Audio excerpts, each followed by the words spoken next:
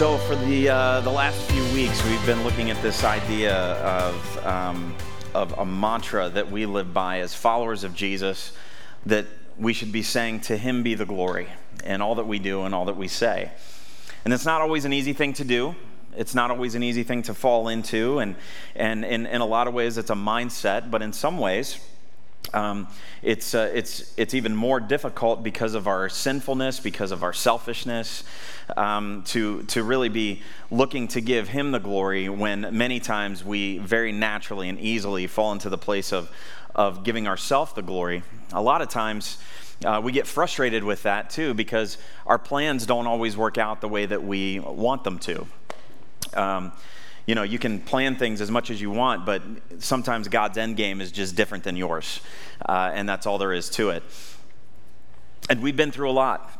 We've all been through a lot the last couple of years, and a lot's changed, and a lot's changed for us individually, a lot's changed for our world, a lot's changed for our church. And about the only thing we can count on to continue being consistent is change, because things are going to keep changing. That's just the way that it is. And we want to say we're almost there. And in a lot of ways we are. But we sometimes go there instead of really taking a step back and recognizing and realizing and learning from what God has shown us and from what God's done during the waiting and during that time. A lot of times our mantra can feel like we're almost there, and it really shouldn't as followers of Jesus, because when our focus is on Him, when it's on His glory, it's on His mission, it's on His power, His freedom, His plans become shown to us maybe in ways that we could have never imagined, through circumstances maybe we didn't think we would have to go through, but God shows those things to us. And so our battle cry and our mantra and all that we do is, "To Him be the glory." And so as we've walked through Ephesians 3 together, we know that Ephesians is a letter that was written to the church in Ephesus. It was written for a purpose. It was written for a reason, to a real group of people at a real time, to a real church. And it wasn't to confront a specific problem. It was really to encourage and to lift up, but also to give some instruction as well. But the encouragement and the emphasis on the church, on what this divine institution that Jesus established as the church, there's some things that we can learn there. There's some parallels and some insights for us as Connect Church, but also just for all of us as believers, that we can learn from here. So in a lot of ways, the chapter actually talks through the function of the church, or at least the entire letter does, and the things that we can learn there. Let me just give you a little bit of a background on the things that we've looked at the last 2 weeks. So the first week, we talked about how many times there's growth in the waiting. And when we're waiting on God, and we're in a circumstance where we feel like we've just been waiting, and maybe we even feel shackled, and we feel handcuffed, or even in a prison of sorts, as we know Paul was writing this letter from a prison.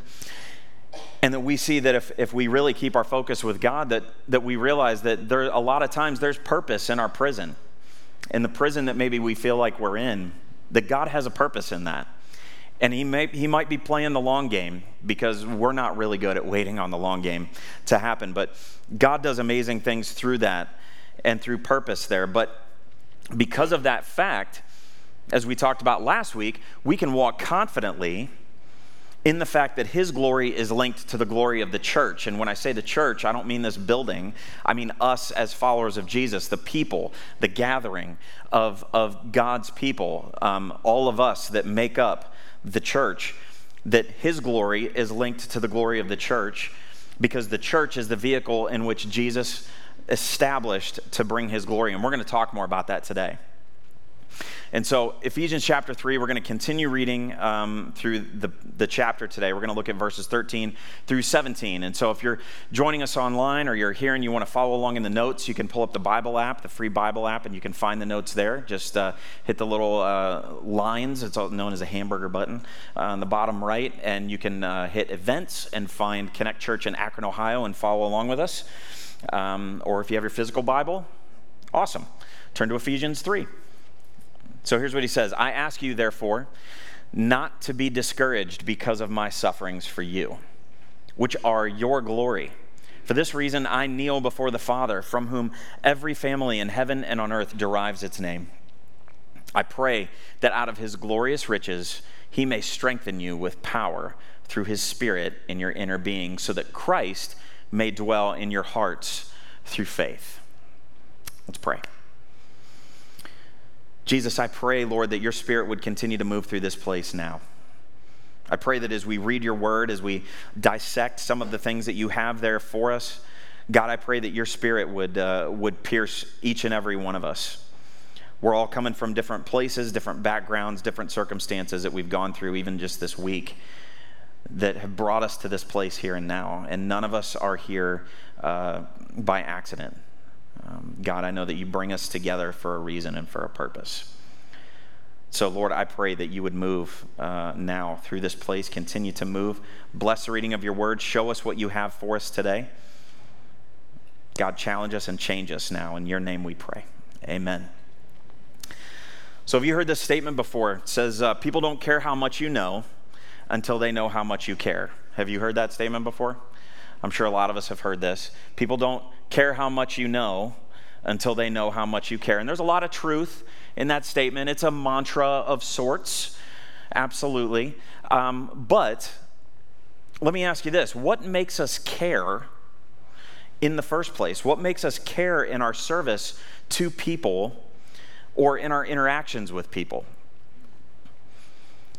Let me ask it this way. Have you ever said this statement or heard this statement from somebody? Why should I care? Yeah, we probably all even said that a little bit. Why should I care? Doesn't affect me. Well, why should you care? As followers of Jesus, don't we frame things like that a little bit differently? Shouldn't we, as we look at others?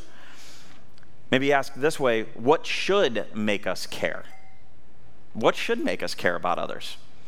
Well, Paul actually tells us in another letter that he wrote to the church in Corinth in 2 Corinthians. I want to look at these verses before we jump back into Ephesians here for a minute. In 2 Corinthians chapter 1, right at the beginning of this letter, he talks about this idea of why we should care, and in many ways going back to the purpose in our pain sort of idea. So look at what he says here. Praise be to the God and Father of our Lord Jesus Christ, the Father of compassion and the God of all comfort. So he kind of starts with saying, to him be the glory in all things, and the God of all comfort who comforts us in all of our troubles, so that we can comfort those in any trouble with the comfort we ourselves receive from God. For just as we share abundantly in the sufferings of Christ, so also our comfort abounds through Christ. So think about it this way in terms of what he's saying. The level of difficulty or problems or crushing tragedy that you've been through or are going through will be the level of consolation, if you will, that you'll receive. And that comes to us in turn so that we can comfort others with the comfort that we found in Jesus. Here's another way of saying it. The things that you've gone through, the junk that you've gone through in your life, God can use that in your life to help others. I've heard it said this way, if he brought you through it, or if he brought you to it, he'll bring you through it. And if he brings you through it, he's brought you through it with a purpose and for a reason to help others. As I was reading in a commentary about this, I found this statement, so I thought I'd just read it word for word. It says, if you found comfort in Jesus in your most difficult season, and he brought you through it, he did it so that you could share his presence and comfort with others who might be going through the same thing. See, God doesn't waste our hurt, and God doesn't waste our pain. We do. Sometimes we waste it. We're sinful people. We don't always get it right. But in fact, most of the time, God uses it for building. See, it's never for nothing. It's never for nothing. And I know you might be saying, Jay, you don't know what all I've gone through. And you're right, I know. But I trust in God's word that very clearly is saying that whatever you're going through, and you may not see the end goal in mind, You may not see it for a long time, if ever, but it's never for nothing. It's never for nothing. Most of the time, God uses it for building. And so as we take that idea and we kind of build on that a little bit, let's look at what Paul's saying in Ephesians 3. Let's go back to our passage we're looking at today. And here's the first verse. He says this: I ask you, therefore, not to be discouraged because of my sufferings for you, which are your glory. So he's writing this to a church, a real church at a real time for a real reason. And he's saying, don't be discouraged because of the sufferings I'm going through. Now, Paul's gone through some junk. He's gone through some stuff, and he's going to continue to. He's writing this from prison. He's gone through shipwrecks and being beaten and arrested, beaten half to death, beaten mostly to death. Princess Bride, he's mostly dead, not all dead. But he has gone through some stuff. And so as he's writing this, and he's telling them this, he's saying, don't be discouraged because of my sufferings here, because it's for your glory and it's for the mission. It's for the mission that God has given me. Don't be discouraged because God is still using me to do what he's called me to do even through this, and that is to be a vessel in building the church. Because even though he was in prison, even though he had gone through all this stuff, even though he couldn't actually physically go anywhere anymore, he was still like, okay, well, there's purpose in this, so I'm going to still do what I can do to complete the mission that God has given me. And so he's writing. He's writing, so don't be discouraged, he's saying, because it's for the glory of God. It's for the church. See, the church is how God does what he's doing, right? It's the how behind all of it. The church is how God works in the world. We are all the bricks of what God is building. And when you disconnect from the church, hear me on this, when you disconnect from the church, you disconnect yourself from the power of God. Because it's the way in which God has chosen to work. That doesn't mean you completely disconnect yourself, completely. But there's a lot of power wrapped up, the power of God wrapped up into the church. So when you do disconnect yourself from the church, you're disconnecting yourself from an aspect of God's power that is amazing. See, God put all the ways he wants to minister to you and to others, that's wrapped into the strategy that is known as the church. That's his plan.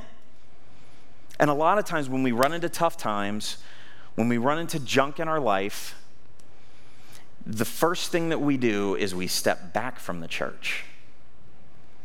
That's where we naturally go. We even do that with other people, right? When, some of our friend group or things like that, or we get into a little tussle, and the first thing we do is retract instead of leaning in to the people that we know love us. And working through that. And in many ways, the opposite of that is really what we should do as the church. We should lean in even more. That's what this body of believers is for. It doesn't mean you have to have it all right or you have to have it all figured out. Part of being a part of the family of God and connecting to each other, connecting to Christ and community and purpose, all of that is wrapped into the mission and vision of the church, of what we should be. All of that has nothing to do with our building. It has everything to do with us and who we are and who God's called us to be. See, we have a treasure. We have the light of the world, Jesus Christ, in these earthen vessels, as it says in 2 Corinthians. But let me ask you this. How is that light seen in the world? How is that light seen in the world? How is it seen? It's not when things are comfy. It's not when things are cushy. It's not when things are great. It's not. The world is not impressed with that. The world is not, we think that they are, but they're not. The world's not impressed with that. The enemy is not beaten back by that. The world wants to see the mystery of Christ in us, not just hear about it. So how do they see it? How do they see it? See, the light shines through the vessel when it's broken. Think about that for a minute. We're all broken here. Every one of us. We're all broken. We don't all have it all right. We don't all have it all together. That's why we all need Jesus. We're all broken vessels in some way, shape, or form. We're all sinners. We all need Jesus. And they only see it, the world only sees it when the vessel is broken. So let me explain it to you this way.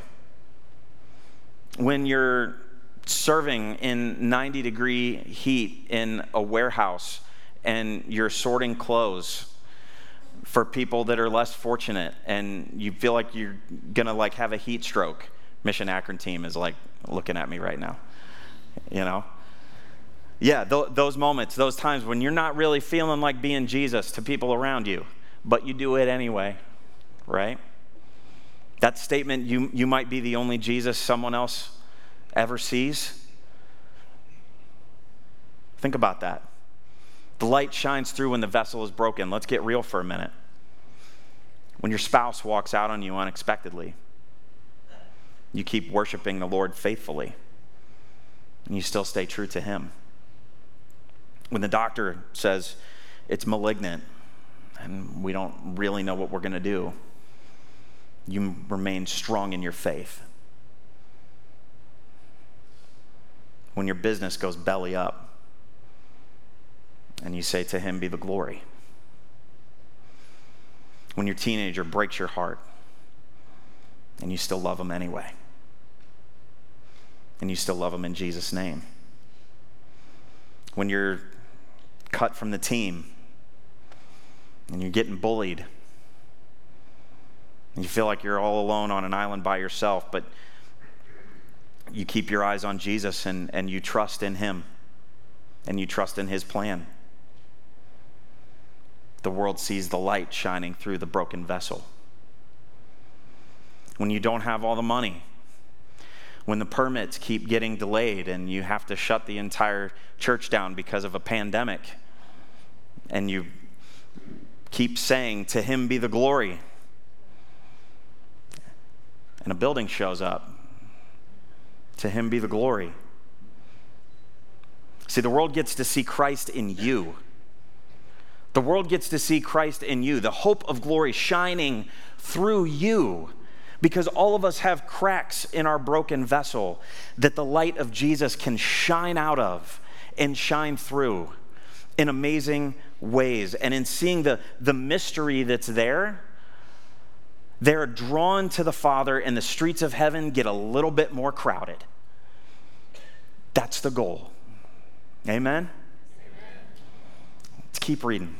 Verse 14. It says, for this reason, I kneel before the Father, from whom every family in heaven and on earth derives its name. I pray that out of His glorious riches, He may strengthen you with power through His Spirit in your inner being. See, the basis of Paul's prayer here, his prayer here was based on his knowledge of God's purpose in his life, meaning he was confidently praying according to the will of God. And we can't effectively pray if we don't have insight into God's purpose and will for our life. And he says, I bow my knees, right? I kneel. He's saying he's on his knees, and he prays in this posture of bowing to his knees, literally and figuratively. And this was different in the day, because we see that and don't think much of it. But in the day, this was not a normal posture of prayer in the culture very often. Most of the time, people would pray standing with their hands raised. And there's nothing wrong with either of those. Absolutely not. But this was showing a moment of surrender. This was showing a posture of humility and surrender to whatever God was wanting to do. And he's emphasizing God's work and God's power so that we can know God's love more and more and more. And the power shining, again, from the inside out of the broken vessel, using the things that have happened in our life, using the brokenness in our life to shine the light of Jesus in other places. And the word he's using here for power, the Greek word that he uses here, it says with power, is the word dunamis, that actually is where our word dynamite comes from. It stems really from that original word there. So we're talking about violent power, right? Mighty strength power, explosion of power. A lot of times, it's unfortunate, but in some ways I get it. People are hesitant to commit their time and their energy to an imperfect body of believers. And you know what? Every single body of believers that you find are imperfect. You're never going to find a perfect group. But you know what? This isn't a social club. That's not the goal. It's God's temple. And we are the temple of the Holy Spirit, individually and collectively. We are the bricks in the construction that God is building for His glory. We are the bricks. And so let me ask you this. How involved do you want to be in God's building project? Because He's working on something. He's always building. And we're the bricks of that project. So how involved do you want to be? And I don't mean the physical building. I mean what He's building through His church with each and every one of us. Let me put it this way. How would your life change if you knew for a fact that God saw you? And I don't mean like just us as Connect Church. I mean you personally, individually, as God's primary instrument to reach our community. Like literally you. You are His plan A. There is no plan B. You are His plan A. How would that change everything in your life? It would change everything in your life, right? Your identity, your marching orders are clear. As the church, we must be involved. Because here's the thing. As the pastor, in a lot of ways, I see us planted here where we are in this community as God's plan A to reach our community. That's what we're called to do, to be planted here. We're not here for just whatever. We're not here for anything else other than to help fill the streets of heaven and to connect people to Christ and community and purpose. So we are, as far as I'm concerned, we are God's plan A for this community where we're planted. And so it affects everything that we do, or at least it should. And so how involved do you want to be in God's building project? And how is it accomplished? Well, it starts individually and collectively.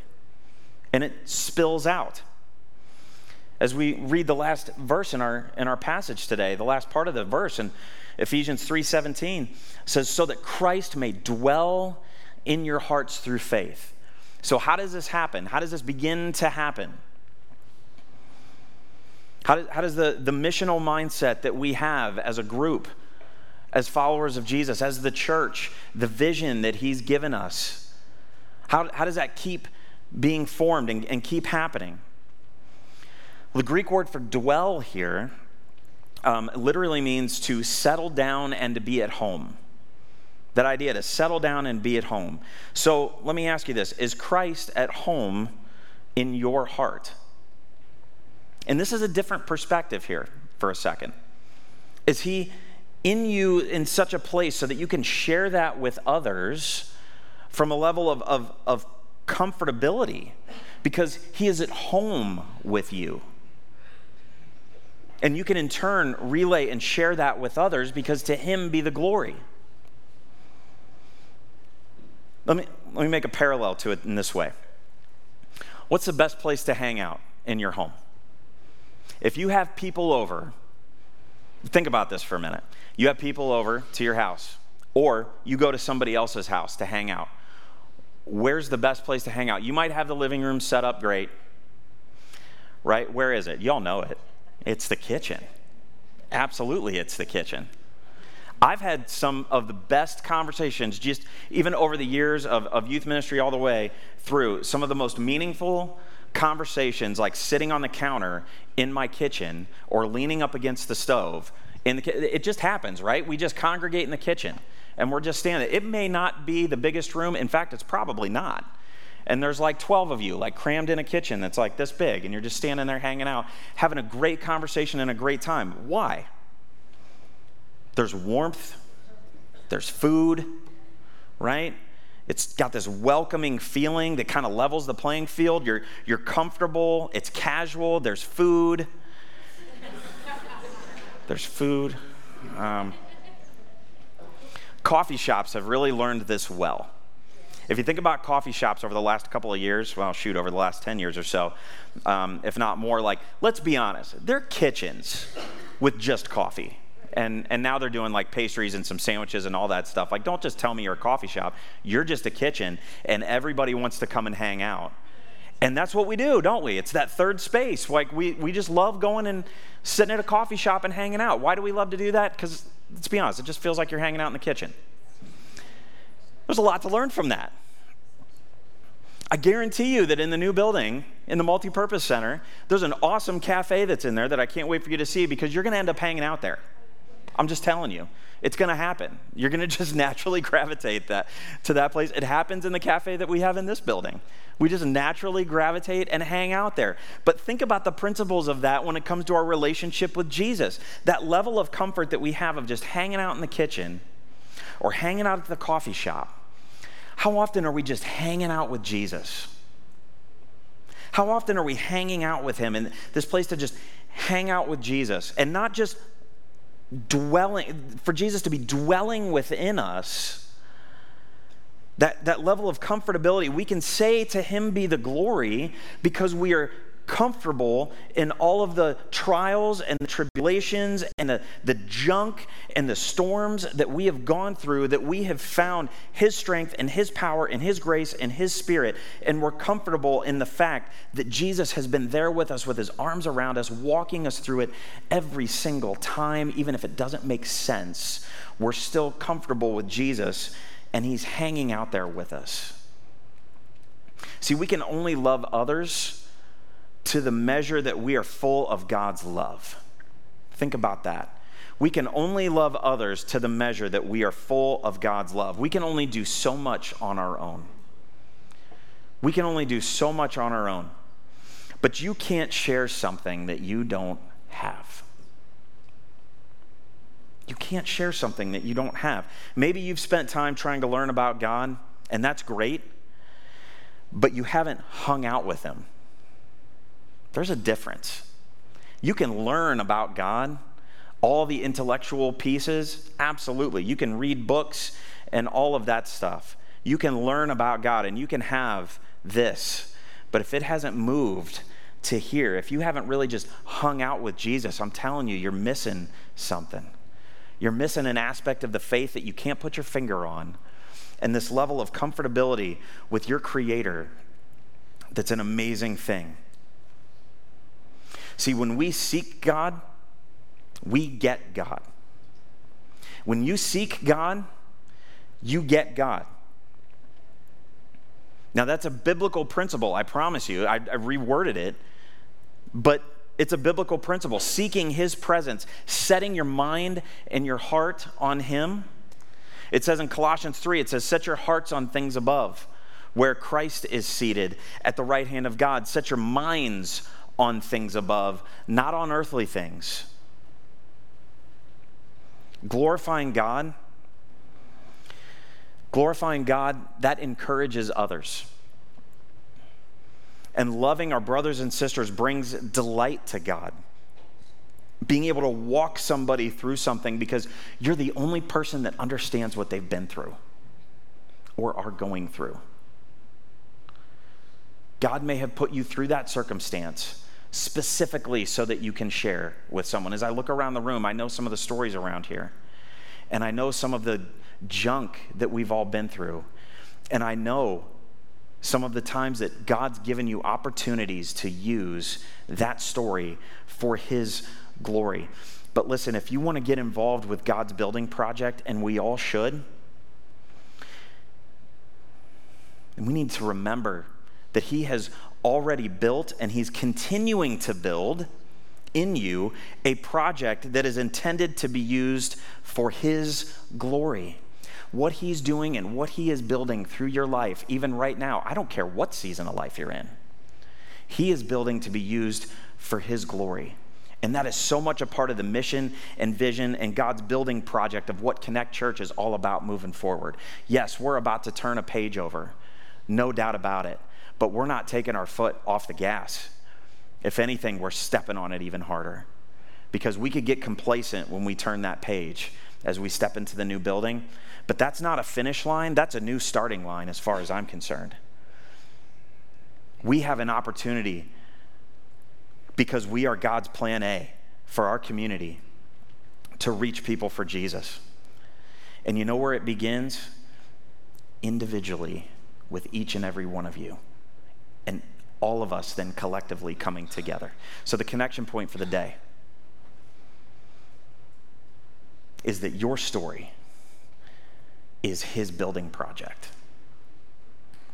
To him be the glory. I don't know everybody's story, but wherever you are in terms of that story right now, it's his building project. And I hope that maybe you're at a place where you're ready to surrender some aspects of it, if not all of it, so that you can hang out with Jesus and be a blessing to other people. And so I want to do something a little bit different right now. Because Paul talked about in these passages that we read, he talked about this idea of bowing to his knees in this posture of humility and in prayer to really surrender to the Lord. And I know that this might seem a little bit different.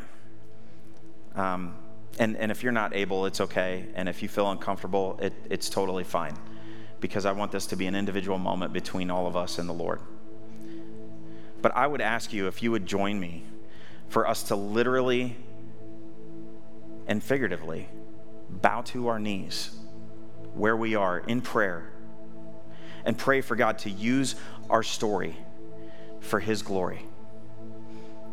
Again, you don't have to, if you're not comfortable, if you're even not able, look, God cares so much more about the posture of our heart than he does about the posture of our physical bodies. But if you're able, would you join me as we literally bow to our knees together as a church and pray? And I know some of you aren't dressed for this, and it's okay.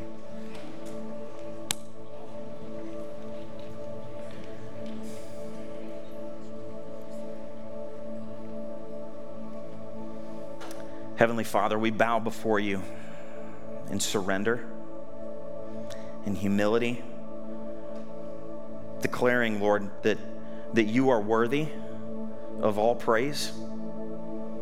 God, that we want to give you the glory. And as we bow physically, Lord, I pray that you would take each and every one of us, that you would use our story for your building project, for the kingdom that you're building. God, this world needs to hear of your good news. This world needs to hear of your glory. Lord, the light of Jesus shines through these broken vessels. And so, Father, we give ourselves to you. And I pray that you will use each and every one of us in some way, shape, or form to make a difference in our community for you. Lord, I realize that there may be some here that don't have a relationship with you. There may be some here that are just asking some questions, figuring this out for the first time, don't even understand all of this. Holy Spirit, I pray that you would speak to them. I pray that they would know that you love them. Father, that you want to do something through their story and through whatever's going on in their life. And so, God, I pray that if there's one here or watching online that doesn't know you as Savior, that today might be the day that they get that right with you. Jesus, I pray that we together as your church, that we can make a collective impact in our community for you, God. Plan A, there is no plan B. And so we give ourselves to you. Lord, use our story to make a difference for your kingdom. Build your kingdom through us, Jesus, we pray in your name. Amen.